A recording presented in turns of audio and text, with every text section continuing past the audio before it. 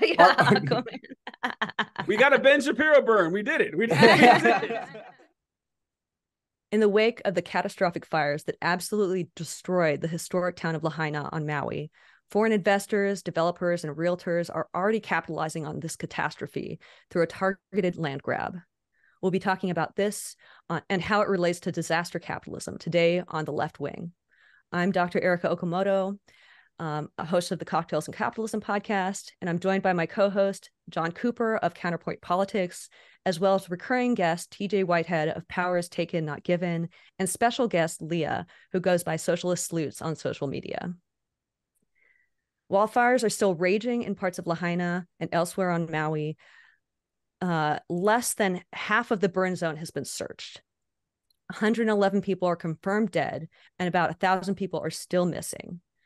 That the death toll is likely to balloon in the coming days as they continue to search the devastated areas. This is the deadliest fire that the country has seen in over 100 years. This is a quote from Police Chief John Pelletier, who says, "No one has ever seen this that is alive today. Not this size, not this number, not this volume." And we're not done. So they are going to uncover many, many more people who have been killed by this. 4,500 people may still be in need of shelter, and 86% of the nearly 3,000 structures burned were residential. It's estimated that rebuilding could cost $5.52 billion. And much of the disaster response has been conducted by locals who are running around sleepless, trying to provide mutual aid to their community members, while they're saying things like, "There's no one here to help. Where is Red Cross? Where are the other people showing up?" I mean, I think Red Cross did show up, but there has been a devastatingly low amount of disaster response. I wanted to touch on just kind of some of the causes. So the reason why we're seeing these devastating fires, in addition to climate change, in addition to the severe droughts as of late, the impacts of colonialism on the Hawaiian Islands are massive. Basically, after the coup to take over control of the islands, a few really, really wealthy missionary families ended up controlling all of the business, basically, the entire economy on the islands. I think it was 5 wealthy families, missionary families, that were running the sugar industry. And to do that, they completely remade the ecology of the islands. They basically went in and they brought foreign, invasive species, invasive grasses that are very, very, they're good for livestock to eat, but then they are like creating a tinderbox. And especially after they shut down these sugar plantations and they're not maintaining these lands, they're just become unruly, just ready for a massive disaster, a massive fire. Then you add tourism to the mix. You add like this completely different economic system where much of the resources of the island are going to the wealthy tourists who are coming in and then leaving. So, water being diverted from communities to golf courses and to, hotels. So you have this lack of water. There were people saying that they ran out of water while they were trying to, the firefighters ran out of water while they're trying to like hose down their own homes. They can't do anything at that point. They're just stuck there. Absolutely devastating. But I wanted to tie all this into disaster capitalism, a concept that was really coined by Naomi Klein in her book, The Shock Doctrine, The Rise of Disaster Capitalism. So she describes that as, let me find the quote here. She describes disaster capitalism as follows. "The way I define disaster capitalism is really straightforward. It describes the way that private industries spring up to directly profit from large-scale crises." That is what we are seeing on Maui. We are seeing like all of these foreign interests coming in and trying to scoop up the land that is being burned under people's feet, preying on these people who are in the worst disaster of their lives, many of whom have lost family members, are finding remains for people that they can't identify and sending in DNA samples. Meanwhile, there's tourist companies that are, taking people out snorkeling, and there are, just these companies continue to try to profit while this island is still on fire. It's absolutely insane. So I wanted to just talk a little bit about disaster capitalism and hear what your guys' reactions were to all of this. Well, I mean, I was also going to add. Oh, go ahead. No, I was just going to say the one other big polluter for Hawaii, specifically in terms of our colonialist history of being there, is the military. The U.S. military. Yep. Yep, the U.S. military is one of the biggest polluters in Hawaii, specifically with these massive fuel tanks that they bury deep underground that slowly seep into the waterways that also decrease the amount of viable drinking water specifically. And so it's just the abuse that has come from the United States as a nation that illegally commandeered this sovereign nation many years ago. It just hasn't stopped. And I definitely agree with Naomi Klein's assessment of disaster capitalism as a whole. We've seen it time and time again. We saw it with Hurricane Katrina, like she talks about in her book. We saw it with Iraq. We've seen it in so many places. And it will continue to happen because there is no better time for the capitalists to profit than when the people that you are trying to buy from are weak, and weak as in they have nothing else. They have nowhere else to turn, is basically what I'm saying. And specifically, we're seeing that with this land grab right now in Hawaii, where people they're so financially distraught given everything that they lost, that what's the alternative? What's the alternative than to sell their land for a lot of these people, because they just lost everything. And that's the best time for a capitalist to pounce, because that's when they're most vulnerable. If there's any Always Sunny fans out there, of course they're going to do it. Because of the implications. Because of the implication, yeah. Yeah, I saw the governor of Hawaii was attempting to instate a moratorium on capitalists trying to buy the devastated land. Oh, really? And yeah, I saw that right before we came on, and now I think the sentiment is good because, yes, you are exploiting people in their moment of need, and, hey, they need money, and, sure, it's a long term, it hurts them, but, you can't worry about the long term if you're going to be dead. But I like the idea, but in the meantime, these people need to be taken care of, and I am not totally confident that they will be. So you have to do both. You can't choose one or the other. You have to take care of the people and make sure that they're not exploited by land developers. But it's half measures like we're used to. Who knows? Maybe the governor of Hawaii will pull a rabbit out of a hat and surprise me, and provide universal income for these people. But we'll see. Did you see the Airbnb thing of I forgot their name. But they are Hawaiian and they've been speaking about this. And they were posting about how they're an activist in Hawaii. I should really look up who this is. But they were tweeting about how with so many Airbnbs in Hawaii and so many people that have been specifically in the more indigenous side of the communities, because like we said, they've been siphoning resources from these indigenous areas with local communities and taking it for the foreigners.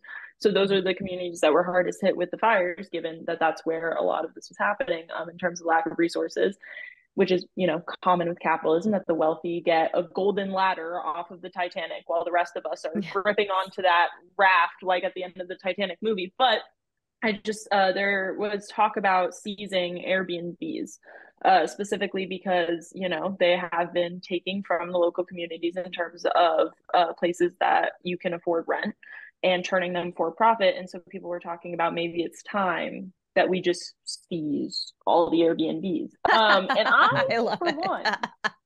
Airbnbs. Yeah. I don't know what y'all's thoughts are, but mine are yes. I mean, I figured that you're all about seizing the means of production and everything. You got a little bit redder as you were talking just now,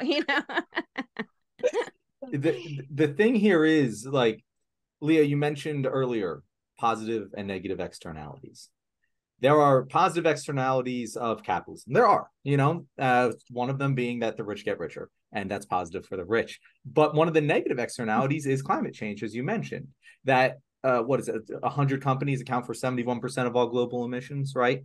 And obviously these people aren't necessarily communicating in like this evil cabal. It's just by the economic incentives that we give them, we incentivize them to make as much profit as possible, but we don't have them pay the cost, the negative externalities of creating that profit. And Erica, you mentioned, what was it, $7 billion, billions and billions of dollars to repair the damages from this fire. 0.52. And are the people who created the negative externalities that caused these fires, are they going to be paying that money? No, the taxpayer is. We are all paying the cost of that, but only a small group of people are getting the profits. And then what happens? As you mentioned, there's climate capitalism. It devastates the area. People are forced to sell their land because they need the money. And who are they selling it to? They're selling it to the rich people who are disproportionately affecting climate change.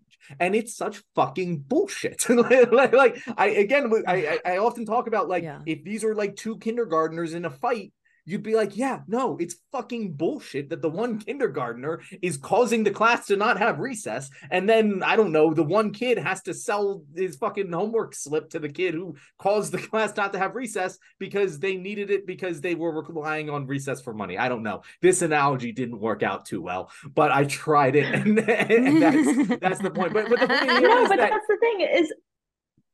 Go ahead. No, I was just going to say that I think is kind of a thing that I think is so difficult for leftists. And I wonder if you guys are the same, specifically when it comes to climate change. If I see this and I'm just like, how do you not see it for what it is, being that this system makes the rich richer and the poor poorer with how it's been going for the past 100 years. And I think that the thing that terrifies me is, for a while growing up, I don't know if you guys experience this too, of like the early 2000s where they're like, all the polar bears are going to die.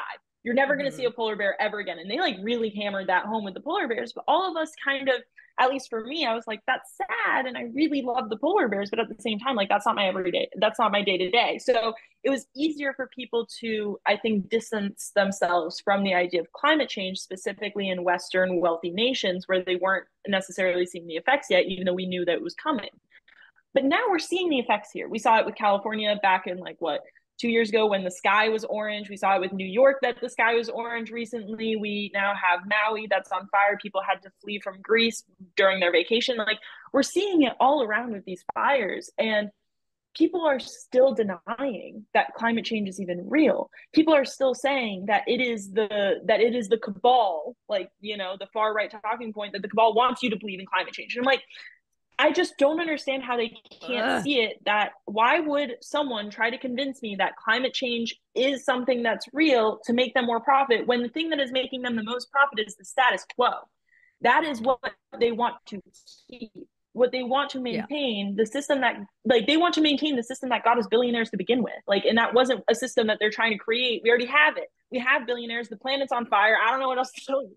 I think that it's essentially the people who say this, because one of the more infuriating things about this incident is the conspiracy theories about it. And I cannot stand conspiracy theories. I mean, some conspiracy theories are real, but but the wild ones, the trees didn't burn. The trees didn't burn. Did you see that? Not every tree was burned to the ground. That was filled with 40 gallons of water. And look at this. Some houses didn't burn down. It thinks something's going on here. And it's all it is people who don't want to acknowledge climate change. That's all it is. It's like they have no interest in it, and they either don't believe it's real or don't care that it's real. So they got to point to the fact that they are doing some damage to us. Oh, and so what's your solution to do something about they? But fucking nothing. So that's it. I don't actually give them more power. Yeah, that's it. They are our betters. They don't know what to do. I don't trust them. Give them all the power. Yeah, I hate it. Yeah. I mean, what you said, Leah, about it's reaching different places now. Even these like exotic destinations that wealthy people spend all their money to go and, vacation there. It makes me think like, climate change, it's not just going to come, it's going to affect the poor first. It's going to affect the global south first. Absolutely. But it is not going to discriminate, really. Like, at a certain point, if you buy your fucking vacation home in Maui, it's going to burn with the rest of the homes there. You can't escape it, California, even with your money. Like, in Florida, they won't insure homes. Like, literally, insurance companies like, we're not going to insure. Like they're skyrocketing insurance prices for homes because they know what's going to happen with climate change. John, you can sell your house to the fish. You can stop complaining. We got a Ben Shapiro burn. We did it. We did it. Getting one in per segment. What we need to do more nuclear tests to create some sentient fish species that we can sell our homes to. That's clearly. As long as they're gay, I'm for it. No, that's the frogs. Damn it. I keep meaning to do videos about this, but I'm the people who are pushing conspiracies and saying that this is big green that is trying to say that this is climate change, that it makes me more infuriated than pretty much anything else, because it's like, you not only are you like a useful fool for the fossil fuel industry, but like you've swallowed every single line that they have put out, knowingly deceiving the public. The fossil fuel industry knew that they were deceiving the public, and you swallowed it all up, and you're regurgitating all of that nonsense because you're a fucking fool to these corporate interests. Like, when are you going to wake up and realize that that's the role that you're playing in society, to just mimic and parrot fucking corporate talking points? Do you really want to be that person? Fuck you. I always liked that people say that, listen, the whole climate change thing is nonsense. It's just backed by these greedy scientists that are, getting paid for this. Mm-hmm. They're really going after those $50,000 grants. Exxon and their billions of dollars, they're all in the up and up. It's perfectly fine. I'm sure they're being honest, but we can't trust those scientists. Like, it's that's what's like, these people aren't genuine. They really don't believe what they say. I don't believe it for a second. Yeah. And this has been a pretty negative conversation. Obviously, it's a disaster. It's an existential crisis with climate change. But our next segment that we will be discussing, which will pop on YouTube probably after this one, is going to talk about a very positive thing in regards to climate change. So if you are interested in a little, happiness to go after this, palate cleanser here. A palate cleanser. Definitely stay tuned on the channel, and that'll be coming out, probably tomorrow. All right. And just right before I let you folks go, I just wanted to add that there has been a class action lawsuit filed, two class action lawsuits filed over the weekend, alleging that the wildfires were caused by Hawaiian Electric's energized power lines that were knocked down by strong winds. And the company chose not to de-energize the power lines after they knew some of the poles and lines had fallen and were in contact with the vegetation on the ground. So, like PG&E, the lawsuits against them, hopefully we will be seeing more accountability for the companies that are, using these horrible practices and putting people's lives in danger, killing people.